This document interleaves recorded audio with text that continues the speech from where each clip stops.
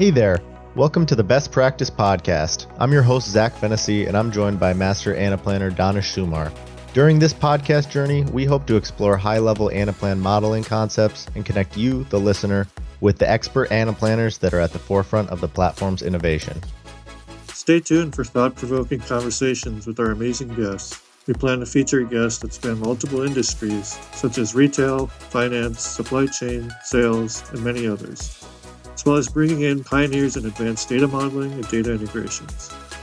Our goal is to provide our audience with as much free knowledge, value, and insights into the ecosystem, so we hope that you join us in that mission.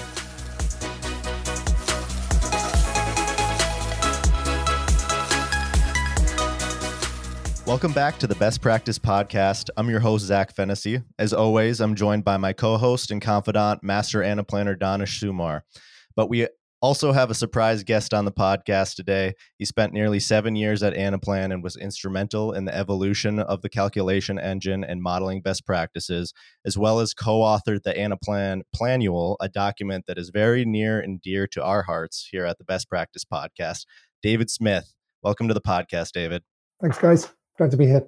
So, David, we always like to start off with our guests, just getting a kind of a background of yourself, your personal background, as well as we'd love to kind of hear how you got into the modeling world and what your journey was at Anaplan and how you got started there. Sure. Yeah. I'm an accountant by trade, and I kind of qualified from that in the early 90s. So showing my age a little bit there, but wasn't really into the actual sort of accounting stuff, and very quickly, in my first sort of job out of university, to be honest, was in a role that required me to actually start picking up spreadsheets. The company wanted to transition their board pack into spreadsheets because Excel was the big thing that was just coming out in the sort of early 90s. So I was very quickly into that. My degree was actually a combination of accounting and computing anyway, so I always had that sort of analytical bent.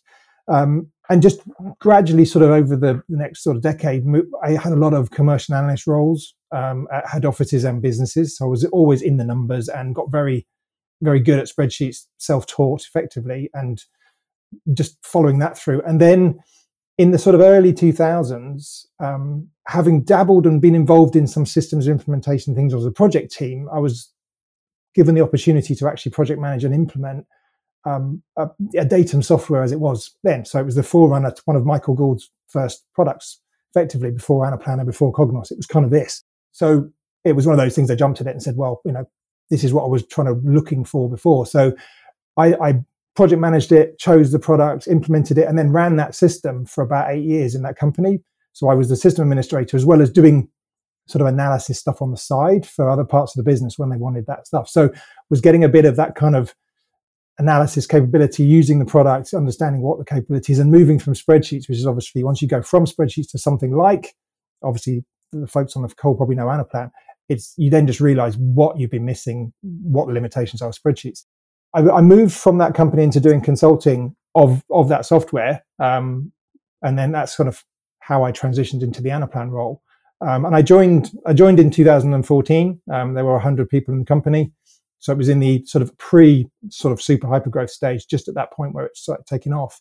And I was a solution architect there, and obviously got to travel Europe primarily, but a bit in the world as well with our big clients, and gradually worked my way up to probably about 2000, and I think it was late 2016, 17. I moved into the special operations group as it was then, which was a very small select group of people that were tackling the problems that Anaplan was getting at that point where big companies were now doing more and more with the platform and hitting more and more issues with it because it was beginning to push the boundaries of what was capable. So we were the team that helped with that. And that team transitioned into the operational excellence group, which is around today. And so I was sort of key member of that team. And it was in that time that we were spending a lot of time with our support teams, was dealing with more and more of these issues.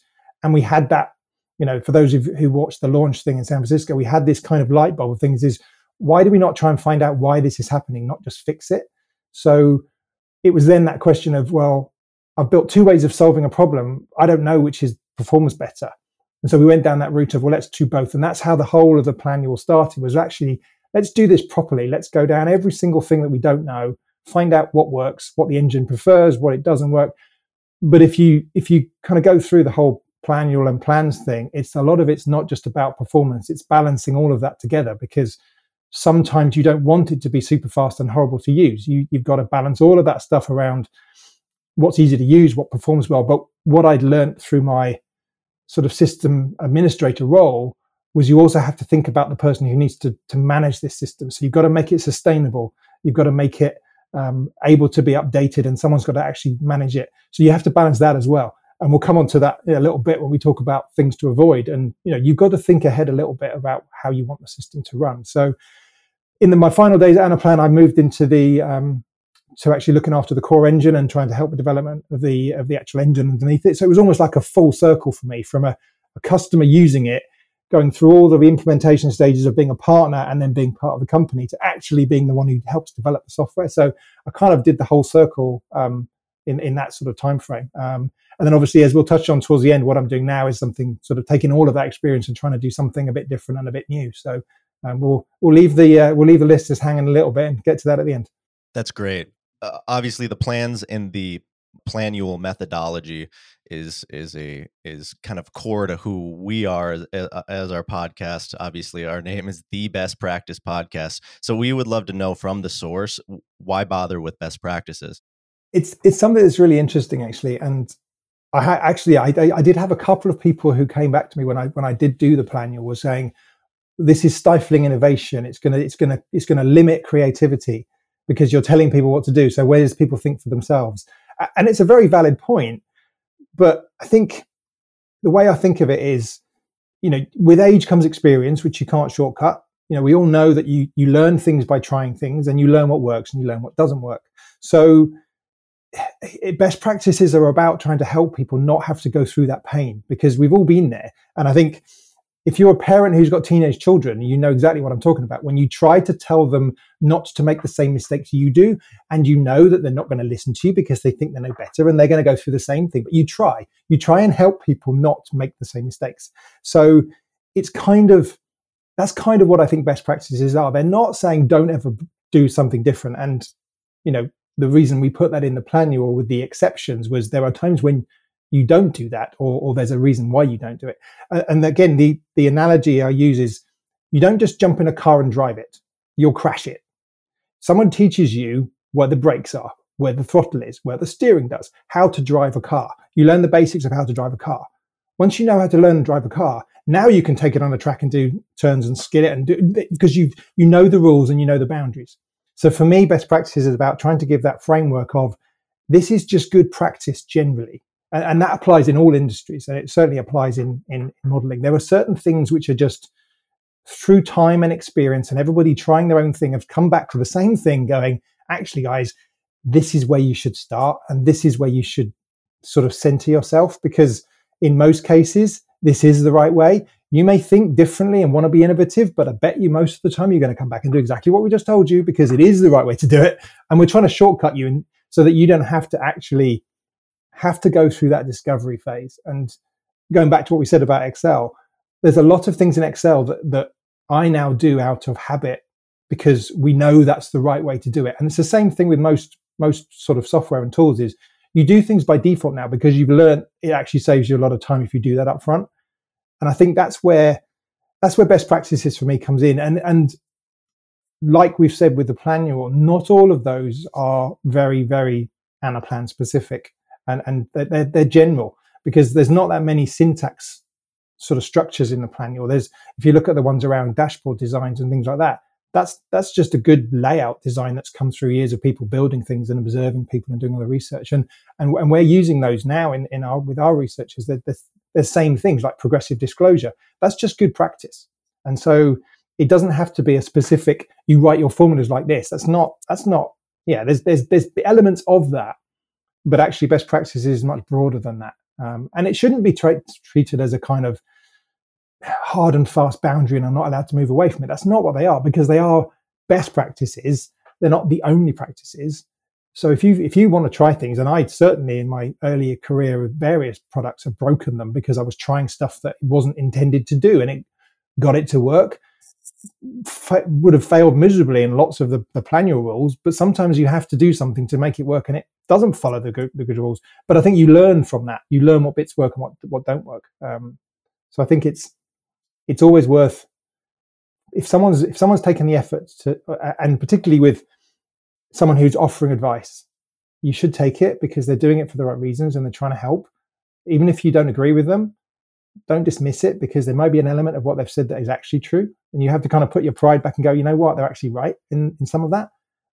I think that's important to bear that in mind with best practices. So when you think about best practices, you mentioned a little bit about how some of these are technology agnostic. When you're thinking in terms of an implementation and kind of like the client's business process, how much of it is the client adopting their process to the technology versus the technology being adapted to the process? Like what's the right balance there? That's a really good question. I certainly think from experience, and that implementation that I spoke about, my first sort of foray into this, we tried to do both at the same time. We tried to change a process and make it fundamentally different to what the guys were used to, as well as introducing technology. That's not a good idea, because you get people who are trying to adapt to a new piece of software and a new way of doing it, and it generally doesn't work. So I think you have to be very careful. What technology is not normally, or it depends on what we're talking. If we're talking in the modeling space, technology in this case is not going to help your process. It will enable your process and enable you to streamline your process, but it won't change your process. So people need to look at a bad process is a bad process. You can chuck as much technology as you like. If the process is flawed, the process is flawed. So some people think that they can just stick a new piece of technology in and it will solve the bad process. And they find that it doesn't. You're still going to get benefits, but it might actually exacerbate certain areas of the process, because now it's more obvious that those are in existence, like data, for example. You stick tools on top of your already rubbish data, and it just highlights the fact that it's really bad, and you've got loads of different versions of the same thing, but everyone managed it independently before. Now you put it in one place and everyone goes, this is really bad. It's like, yeah, it's always been like that, but it highlights it. So I think what we used to do in our kind of solution architect role was not necessarily ask people to be changing their processes as part of the implementation, but you would need to understand the process.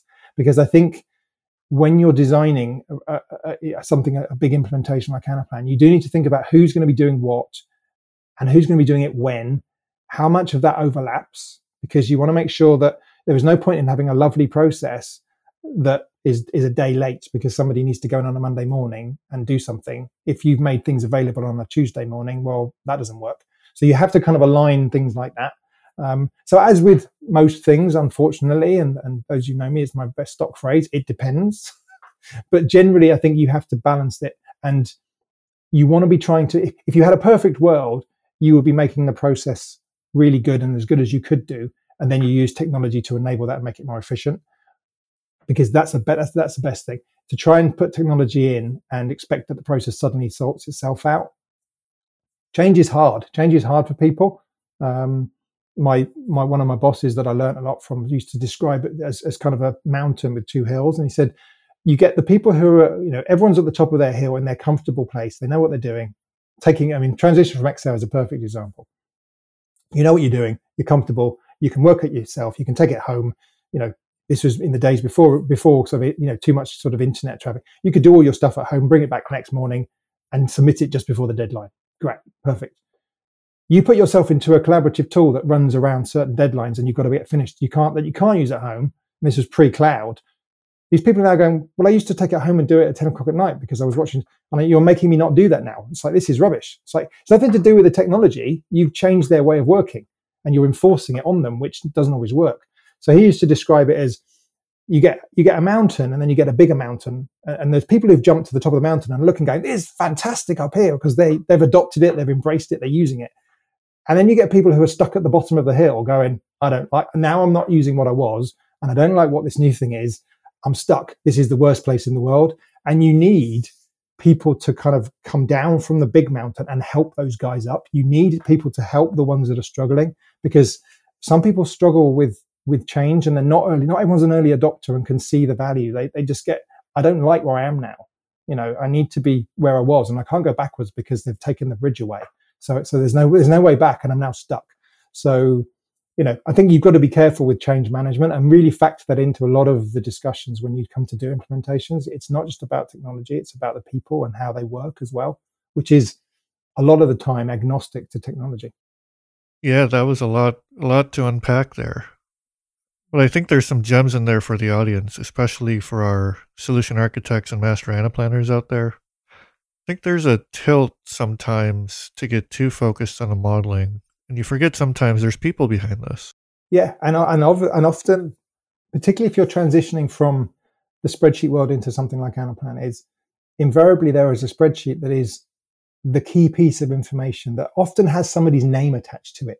Where do we go for that bit of information? Oh, it's Bob's spreadsheet, or it's Martha's spreadsheet. They've got their name on it. It's their thing. They've got this kind of like power because they control it. You take that off them, put it into this centralized, beautiful, easily accessible, efficient database that now everyone can look at, and the powers that be are going, this is brilliant. We don't have to rely on Bob anymore. Yeah, Bob's not happy because he's lost a bit of his sort of specialty anymore. It's not his, So you do have to be very, very mindful of the people. And my experience of trying to get good sort of user acceptance in a project is try to find, you want people who are definitely up for the challenge. If you can find people who are a bit skeptical and get them on board and get them part of that journey and get them, because if they start telling their colleagues that this is a good idea, now you've got over that hurdle of, well, if they say it's good, everyone else kind of follows along. If you don't involve them, you're going to have some battles trying to get anyone to use something new. As good as it might be, they're just going to not want to do it because it's new and they don't like the fact that someone's told them to use something different. Why should I change is often the thing that we hear, particularly when you've got a corporate-led top-down sort of, we've decided at the top level that we're going to buy this thing and implement it. The people at the bottom have no say in it. That's the biggest challenge you get because the users don't want to use it. They don't see the benefit. So you've got to work really hard to make sure you involve them to sell the benefits to them. So when you're thinking about, I know you mentioned a little bit about spreadsheets and this kind of data. If the data doesn't arrive on time, there's certainly an importance of people. There's also another undervalued aspect of data integration. What are your thoughts just generally about what role data integration plays in all of this happening? Well, I mean, everyone's aware of the garbage in, garbage out type of phrase, and I think it's absolutely true. And it's never ceased to amaze me in the companies I've worked at, from relatively small ones right up to billion-dollar companies. The data's often just kind of, it resides in certain places, but it's not often very, very clean. And it's generally because they rely on the people downstream to do a lot of that work. So I think it always takes you longer than you expect it to take. It should almost be one of the, and you have to start early. I think a couple of things that I've sort of said around data integration when I've ran my projects in the past was, I need to know what data that I need for the go live or certainly the big testing further down the line. I don't need all my data in the system from day one because it's just clutter. I only need sufficient data to do my testing, which in most cases is two of anything and a total. That's good enough in most cases because you want to check your maths works. You don't need 4,000 products in there because it just takes you longer if you've got to change anything. So you just got to get that sort of, give me a snapshot of something, whether it's a cost center or a couple of cost centers or a couple of divisions or a couple of, that's enough for me to work with to validate that the maths is going to work. I don't need the whole thing. You set your data teams off, making sure that you've got the data for when it's needed for whatever is appropriate for your user testing. A lot of people that I worked with wanted a full like-for-like data set for a whole division. Fine. If that's important, you can sometimes work back a little bit from that. But so you start your data thing off up first and then get the guys. And it's a really good way of involving, again, sort of skeptics from other departments like IT. If they're a bit nervous about this, it's like, well, from my experience, they like structure. They like, if you can tell them, look, I need this data, the form I need it in these columns and this format, and this is the filters or whatever it is. I don't need it now. So I'm not expecting you to give it now. If you can just quickly dump something out quickly for me that's representative, that's good. And then, because if you try and say, I've got change controls and it's going to require this, it's like, fine, you've got 3 months. I'll give you 3 months to do it. Oh, that's okay. I was worried you wanted it tomorrow. It's like, so you get them on board. And if you start to get them involved in maybe even creating things like lists or bringing some data themselves, then again, they believe that, okay, We're now part of that process. So I think it's obviously critical, the bigger the implementations, but you can't underestimate how bad data will undermine anything. Because the first time you show your end users, if that number doesn't match what they expected to see, they don't trust the whole thing. And that's it. You've got a real battle now to say, numbers of times I've seen people, they take their output from one system, they get their spreadsheet output or their other system, and what they're doing, they're ticking across it. And anything that doesn't match, they're going, this is rubbish. And that's it.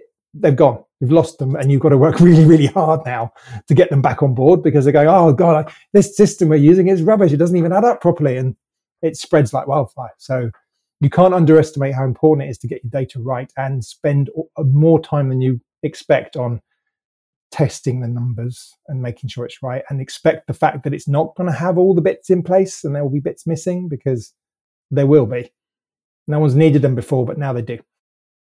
Obviously, great insight there, and I want to take this kind of back, because we found that we have quite a few new members to the to the ecosystem that tune into our podcast and that have found some really good tips and tricks.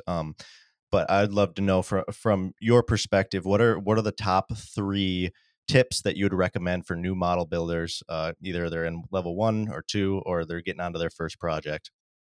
Yeah, I think again, this is the kind of non-technology specific ones, in terms of there's a philosophy which I think it came from some sort of mindfulness sort of stuff that's come out, and it's also been used for things like road safety and stuff. But if you think of the word stop, then this works really well, because one, that's it. First thing you do is you don't start, you stop, and you think about what it is you're about to do. And people, the phrases you've heard, you don't build a plane while you're flying it, and you don't just jump straight in. There's loads of phrases that are the same sort of thing, but this was brought home to me really well in the late 80s. And I said, this is again showing your age, but this is in the days of floppy disks that were genuinely floppy, and computers where you had to book time in labs. So that's the context. We were given an assignment to do, which was coding something. I can't remember what it was. So it was a coding exercise, and you had to be in the lab to do it. And it was for about 4 weeks down the line, we had to present this back. And the kind of lecture finishes, and everybody legs it downstairs and jumps on the computers and starts tapping away. And about 5 minutes later, having sort of walked down the 4 flights of stairs really slowly, our lecturer came in and went, all of you, get out. He said, if I see you in here in another week doing this project, I'll fail the lot of you. And I'm like, why? He goes, you have no idea what you're doing, have you? I literally only just set that assignment. You do not know what you're coding. You're just going on trying stuff. And he said, go away, think about it, write it down, bring your tests back, then start building it. And it was kind of one of those things you just kind of went, you felt so embarrassed, because he was absolutely right. We had no idea what we were doing. We're just messing about with stuff, And I think it's very easy with technology to just get going. And there's a balance again, but there's a real desire to try things. And it doesn't mean you don't prototype stuff. It doesn't mean you don't mock things up, but you certainly have a step back and say, right, what am I going to do? And that's when you kind of come back to the next part of the stop word, which is T, which is you think about it. And you think about what you're trying to achieve. And as you mentioned, Dennis, just think about the people involved, think about the process, think about the data. You're just doing that stuff. Okay, what aspects do I have to think about here that I should think about now? Because I don't want to get 2 months down the line and then go, yeah. I mean, how many times have people said, oh, if I'd have known that, I'd have done something differently. You're trying to get that level of as much as you can, and you're never going to get everything. But if you don't ever take a little pause to think about what you're going to do, you're going to end up going down a one-way street and get stuck. So then going backwards, and there's another philosophy. A lot of people think about the end in mind, and these things. Same thing applies on here. Is most of the time when I'm thinking about building models and stuff is and it is within the Anaplan training as well, is think about the output. Think about what you're trying to get to. What's the output, and work backwards, because you often find that if people go the other way, they then try to get the report out at the end that the people need. And the structure just doesn't work with the data structure you've provided. And then you have this horrible bit in the middle. It's like, now we've got a problem. And it gets mangled around and various things to make it. Whereas if you'd have known that's what you wanted, you'd have built it back the other way. So certainly think that way. So going back through it, O is for observe, which is obviously meant to be kind of like taking stock of your surroundings. And this works for different people in different ways. But I like visualizing things. And the disco philosophy that's in plans started from a kind of most things. And most sort of models or calculations have an input, they have a calculation, and they have an output. So part of my sort of training, through my degree and stuff, was about trying to visualize the data flows. And you can do that from a people perspective, or you could do it from a data perspective. But you're trying to say, well, how does something go from here to here, and what happens in the middle? That kind of transformation. So if you just, even whatever tool you want to use, whether you're a piece of paper, whether it doesn't matter if it's top to bottom, left to right, you try and do that flow of, okay, and not go too deep too soon. So we talk about this kind of onion thing where you say, right, to start with, you have almost one blob, which is, this is my system. Great. What goes into it and what comes out of it? So you have all the data feeds in and all the outputs, which might be a file that gets sent to HR. It might be salary data coming in or whatever it is. You then go down a layer and go, right, what's in that first level? And then you go to that part. And then you just keep doing that until you get down to the point when you're starting to talk about individual metrics, individual calculations, and individual structures. But you don't start there, because you don't yet know what you might need. You don't know what dimensionality you want for the structures, because you haven't got there. So you start high level and go, I need some sales, I need some costs, I need some reporting. Fine. Drill into the sales. Is it by customer, by channel, by whatever? Okay. You start going down, and that's when you build up the dimensions and the structures that you need. If you try and do that without thinking about the data flows and structures, you're going to miss things. And again, you'll get data structures that don't match. And most tools, Anaplan is particularly, the same as, when things match like for like, it's easy. It's when the transformation happens that you get, okay, these don't line up. Now what do I do? So that, I think that works really well from a sort of visualization perspective. And then the final way of the stop is obviously P, which is, okay, now you build a plan. Everyone talks about, preparing to plan and all this kind of stuff. And then you can start building. So it's kind of, you've now done all of that. Now you can plan it out, and now you can start. So I like that as a kind of first principle, which is just take that pause, stop first and think. The second sort of big one, and again, this is, you see it all over the place, and you see it particularly in spreadsheets. And we talked before about good model building applies, and you can have good spreadsheets and you can have bad spreadsheets. You can have good Anaplan models and bad Anaplan models. Hard-coded constants should be a warning. It's not saying you never, ever, ever have them. But the question I always used to ask anyone when they talked about constants was, is that going to ever change? And if there was any form of hesitation, you go, yep, I'm assuming it is. Because most of the time, okay, you can argue that a monthly number is only going to be 12. So yeah, there's things like that where you can go, some of them you probably could get away with. But 365 as a year? Nah, what happens on a leap year? It's not 365 anymore, is it? It's 366. So don't even tell me that 365 is the right thing. So most cases, you want to look at that and go, put that somewhere else and make it available to be changed just in case, because if it does, you know where to go. And again, the story that from painful experience, I had to change in the UK, our tax rate changed from 15 to 17.5%. I picked up a spreadsheet from someone else, and they said, we just need to change the tax calculations. And you go to the tab that you want the assumption and a little 15 to be in there, nowhere to be seen. It was in all of the formulas, but it was also 15% commission rate in our spreadsheet. So when I had formulas that said times 15%, I kind of was okay with that. But every other formula that said times 15%, you're like, well, is that commission or is it tax? It's like, why was that not there? And that's the best practices of learning that most constants will change, or they'll change by something. So again, going back to that thinking ahead, you might have a tax rate that you think, well, that's never going to change. So you put it but if you put it in a module or put it in a place or an assumptions page or something that says 15%, if it then says, it's going to change by year, you can just change that in that one place. And generally it's not going to cause you too many headaches around downstream. If you haven't done that, now you've got a problem. So even if you don't ever change it for 2 years, you might then change it, and it's really, really easy to change later. So I think that one is one where most formulas shouldn't have constants in them unless they are something that is absolutely, phasing profile. But even things like phasing profiles and dividing 12 into, people change their mind over stuff and say, well, it's not 7.33333 or whatever, 8.33. So most of the time you can argue that just put it there anyway. It doesn't cost you any time at that point, but it's going to save you loads of time later on.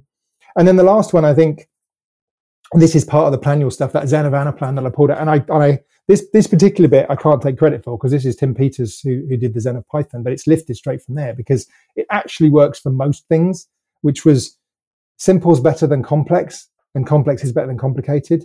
And I think the danger with technology, and particularly with diving straight in, not thinking ahead, this is the outcome, is you make something more complicated than it actually should do, because you kind of get stuck. So you go down an avenue and you sort of make it work, and then you go down another one and you end up with this thing and you're going, what on earth is this trying to do?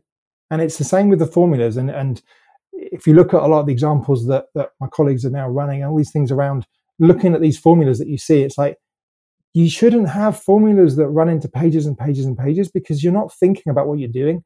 That's overly complicated. It's also really bad for maintenance, because I've found errors in most people's formulas when they look like that. But if you look at it and try and deconstruct it, it's like, well, that could be so simple. That could be a one-liner if you just built that bit over there instead of this. Certainly the whole conditional things we talked about. If you're finding you're going if, most of the time you're doing something wrong, because that's what multidimensional tools do well, is that level of sort of things changing as you go through. So, I think the number of times that people came to me when I, from sort of, for those who don't know, probably do, but I spent a lot of time on community helping initially with the solutions. And I think that's a brilliant way of getting other minds looking at your problem. I think as a sort of approach, it works well. But the numbers of times people would come back when you post a solution and go, oh, is it really that easy? It's like, yeah, it was staring right in front of you, but you dismissed it because you thought it can't be that easy. But that's the power of a lot of these tools, is they make the complex simple. However, it's very easy to make the simple complicated if you don't think about it. So, my sort of founder will come on to what I'm doing now, but one of the approaches we want to have is your complexity should be pretty much proportional to the problem you're trying to solve. You shouldn't have to do something that's really complicated for something that's simple. You should be we all know in business, and certainly the customers of Anaplan and the listeners will say some of these problems are particularly difficult to do, and they are quite complex. But it doesn't mean that you build something that's complicated. So that should take you longer to do, and it will take you longer to do. And that's even more need for best practices and for structure and for thinking and for planning, because you want to break this thing down into its component parts. And if you do that, you'll find that each element is relatively simple and it builds up to something more complex. Whereas if you try and start from the end and just go, you end up with something that is so complicated, it probably won't work, probably full of errors. So I think, it does go right back to the stop philosophy as well. But I think those would be, for me, and I said most of those, they're not formula, they are technology agnostic, in the sense of those are just good philosophies for building any kind of modeler, whether it's in spreadsheets or any Anaplan tool or anything like that. They're the top three, I would say. There's certainly, again, a lot of gems in stop and your analysis there. But again, I found something interesting, which is underpinning all of that was, again, people, right? So where, I guess, maybe more of a personal question, you come from an accounting background, computer science background. Where does your kind of experience or learning about people, where did you kind of sort of start to peel the onion back? Like, okay, it is really people that are working together. Like, what was that moment for you? I think working in a head office was quite useful, in the sense of, my boss deliberately did it with people. He tried to bring you in the head office so you understood what was required at that end before the idea was you then went to work in the business. And I think that is the first time you actually sort of get multiple people to talk to who are dealing with the same thing. And in that case, it was actually multi sort of European. So I had German colleagues, I had French colleagues, I had Czech Republic, etc. So you're dealing with the language barriers, and you're dealing with that that kind of, it's difficult for Americans and English people to kind of get the fact that everyone speaks English, and actually we just take that for granted. But actually, these people are trying to communicate their submission to you on a monthly basis and explain the variances in not their native language, and you just so that's one aspect of the people thing.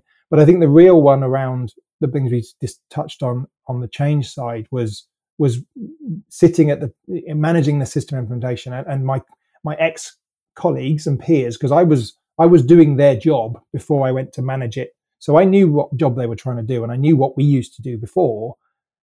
And then you kind of get, you just totally have that empathy of, I can totally see why this is now going to cause them some problems, because I would be exactly the same as them.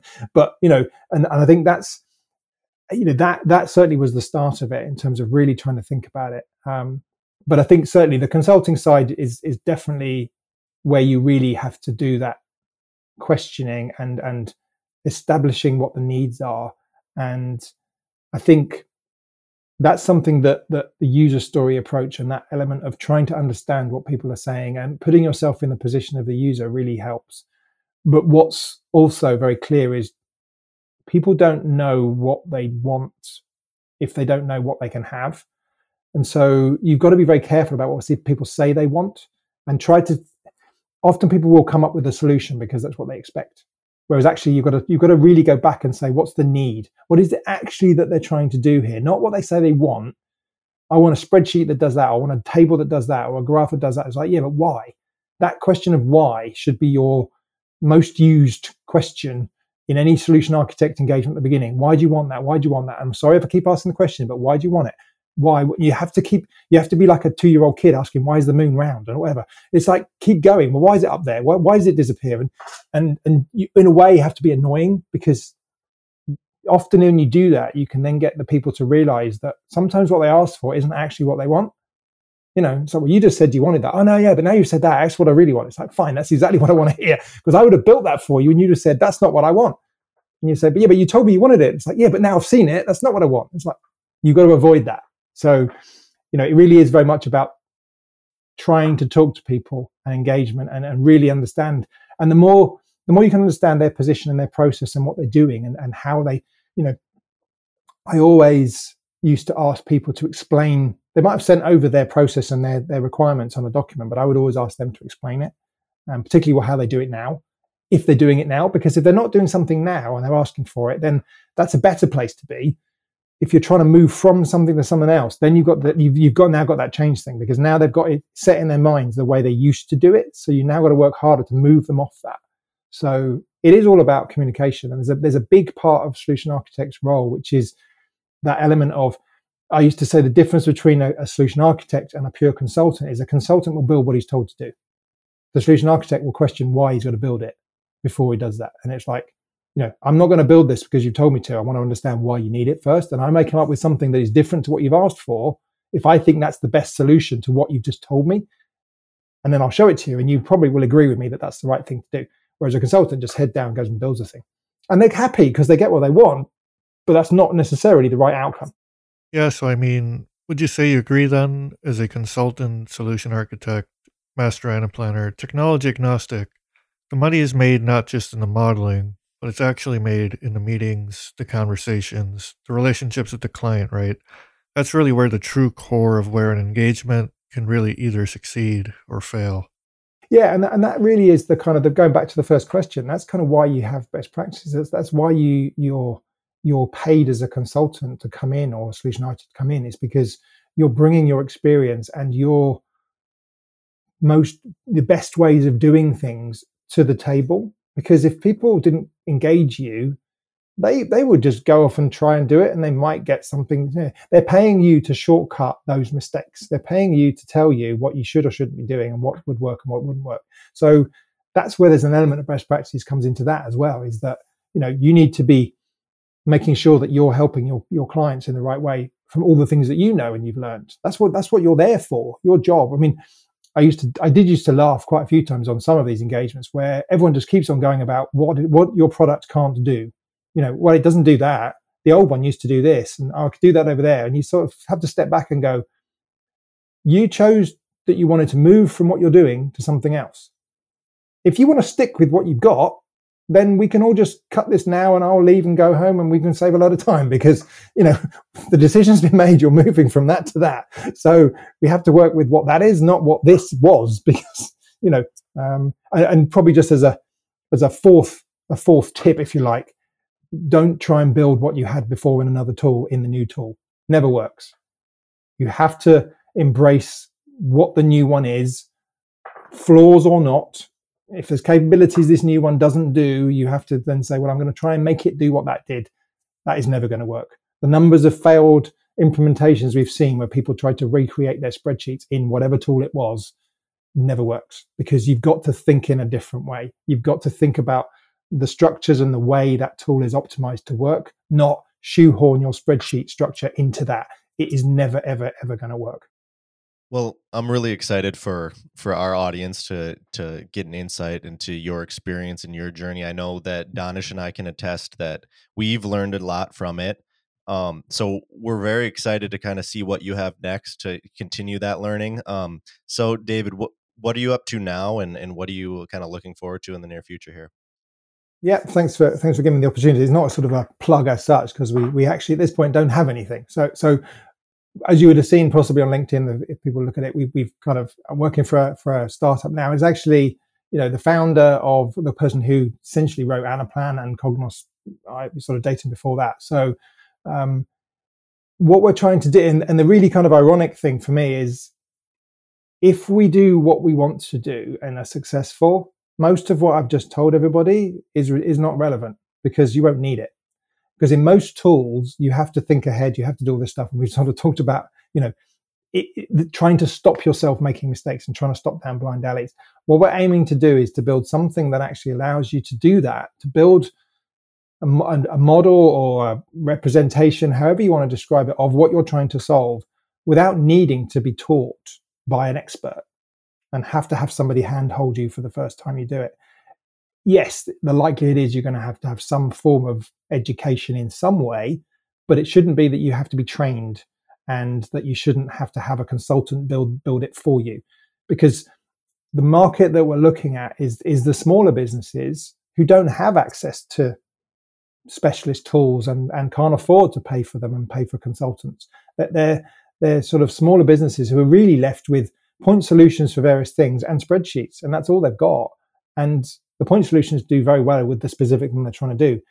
Spreadsheets, we all know, work to a point, but even with a relatively small set of data, spreadsheets become very difficult to actually work effectively unless you're an expert and you learn it and you can do something really well and you can make spreadsheets be really, really good on a smaller scale. However, smaller businesses who are trying to manage their businesses haven't got time, and again, haven't got the money to employ a specialist analyst to come in and be the person who learns Excel. They're trying to run their business. So we're looking to sort of take it right back to that and say, there's obviously the aspects of scaling and performance, things like that are needed. But more than that, it's actually trying to say you should be able to jump in and use this tool and get going and get started. If you look at a lot of apps that are around there, you look at your iPhone, things like this, you don't go on a training course to learn how to use it. You just start using it, and you can do most of what you want straight away. And then you start delving into the settings and there's various bits, and you might get to the point where you're trying to do something and it goes a bit further and you need some, maybe someone else in the world has done it, and you forums, etc., etc. But for the most part, you want to be able to do all that stuff yourself. And it's a big challenge because spreadsheets are the one that everybody uses, and it is that stepping stone between spreadsheets and something else. So you've got to try and bring it back down to why are spreadsheets successful, and try and build something that's actually, there's a fallacy that spreadsheets are easy to use. You first give someone a grid and say, off you go. Now what? What do I do? What's D4 supposed to be? Whatever you want it to be. Yeah. And for a lot of people, it's just overwhelming. It's like, well, the context of you putting things in certain places in spreadsheet is all in your head. There's no structure, which is a good thing in some cases. We also know it's a really bad thing in other cases when you're trying to do all the modeling that we're all familiar with. So it's trying to marry those together and build a platform that enables someone to get going, to use it, and actually to sort of share what they've done and use what other people have done, and take it. We all are familiar with the kind of the building blocks and the apps concept and the kind of sort of hubs where you build things, but even those are too big. We need to go down to sort of really lower level areas where you're just taking things, proper Lego blocks, but not, everyone talks about Lego blocks, but actually the individual Lego block, really, to say, I want to take that blue one and make it a red one, and I don't break everything, or if I do, it's easy for me to see where it's broken. So it's trying to get that area where people can manage what they need to do, feel comfortable with it, and extend outwards as and when they need it. And as we said, we're predominantly looking to talk to smaller businesses at this first phase. What we've been doing for the last year is very much research and talking to people, doing a lot of research online about various sort of processes. But we're trying to be led by the product itself. We want the product to almost sell itself. So we've been customer discovery, and we're now at the stage where the team in the background have been looking at the maths of it, of how do we get all this stuff to work between, as we said, the transformations that you need to do when you need to add things up or do a proportion or, allocations, all those things where it's like, well, left and right don't match. How do you deal with that? How do you add a level to that structure or take it away? All those things that are troublesome. So now we're at the point where we want to talk to customers to see whether they have those problems, and would, if we can find a handful that we can work with them and say, well, let's try and build something to solve that. And again, this is where you take the conscious decision to say, we can't build a general purpose, all flexible, perfect platform straight away. You have to start with something, and you go right back down and go, this will be a bit hard coded, probably in certain cases, because we want to establish value that this actually is something you could use. So we're trying to build something that people will want to use, and then extend it to say, okay, well, how would someone else use that? How do we now make it generic? How do we now make it extendable? How do we now make it adaptable? Because the worst thing you can do is build the wrong thing well. And we've seen that before, where you build something or something comes out and they go, people will use this. And you go, I don't really want that. And we've wasted all that time and effort and money on something that nobody really cares about. So we're going the other way around and trying to be very conscious of building something that we know people have value by finding the customers to say, are you actually using that for your day to day? If the answer is yes, and you're finding value out of it, we know that it's worth pursuing and carrying on. If it doesn't work, we throw it away and we start again. And so we're not on a very, super duper hyper growth rocket ship type of trajectory. We're trying to be much more steady and actually do it right, because there's a massive market there. It's a very big market, but it's a very scary market in the fact that Excel sits right in the middle of it. And we're not trying to say we're going to replace Excel, because I think anyone, to be honest, if you say you're going to try and replace it fully, you're not going to win, because it's too good. It's too good at what it does in certain cases. But our philosophy is there's a lot of things in Excel that most people don't use and don't need. So you can try and take the best bits out of it and not worry too much about everything that it does. Because if they're in that mode and they're an expert, well, okay, they're probably going to use Excel. So we can afford not to worry too much about some of that mode. So I mean, the kind of plug, if you like, from our side is, if you know someone or your colleague or your brother-in-law or someone who's in that space that Anaplan would solve the problem for them, but there's no way they could afford it, and they're struggling with data, or they're struggling with managing stock levels or sales forecasts or whatever it is, but they're in a pretty small business or just starting up, we'd love to talk to them to see whether we can do something with them. Not everyone's going to be suitable from a time perspective, but if there's any, send them our way, and we'll be very grateful, because the biggest challenge for us now is getting people to talk to and work with, because as for most people, you try and approach them and they're too busy. They don't want to know. It's a sales call, blah, blah, blah. We don't have a product to sell. So we're trying to get over that hurdle of, would you like us to build something for you to help you? Kind of co-innovation, if you like. And so it needs to be the right sort of people and the right sort of companies. But I'm sure there's some out there. If we can find them, we can do something and then go from there. So we establish it and build on it. And we definitely will be asking it, sort of as we develop for certain particular industries we want to focus on, because we can get a like set of needs there and then work from there. But yeah, no, we're super excited. It's sort of taken a year to sort of get to this point of, right, we're ready to go to the next stage, but still sort of early days. But yeah, appreciate all of the support and the kind messages we had from the post. But yeah, it's a good place to be at the moment. Yeah, we're certainly excited on our end to hear, the upcoming news, and I'm sure that you'll have a lot more to share in the next month or year. But we want to thank you for your time today. Obviously, I bet Danish can attest as well. We learned a ton during this conversation, and we hope that our audience did as well. So thank you again, David, for coming on, and we hope to talk to you again sometime in the future. Yeah, great. Thanks for having me, and I hope everybody finds that insightful. Thank you for listening to the Best Practice Podcast. We hope you have gained a few valuable insights from our guests and hosts during this episode. If you would like to hear more best practices, be sure to subscribe and follow along so you can catch every episode as we release them to the community on a weekly basis.